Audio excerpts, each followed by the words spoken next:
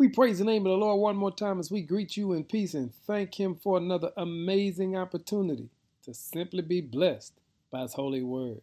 The word for the day is the field of compassion.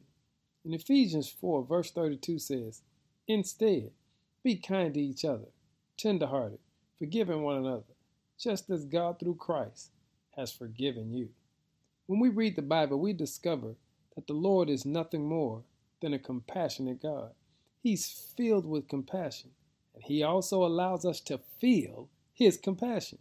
When you look at the word compassion in Hebrew, it comes from a word called rakhum, R-A-K-H-U-M.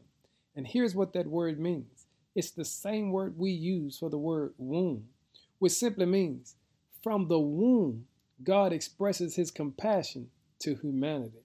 And that allows us to understand the intimate, intertwined relationship that God has with His creation.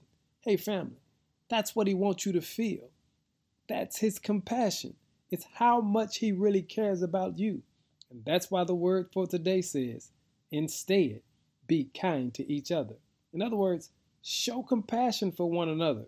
Be tenderhearted, forgiving one another, just as God through Christ has forgiven you. Feel the compassion today and let the light of the Lord shine wherever you go. It's called compassion. In Jesus' name, amen.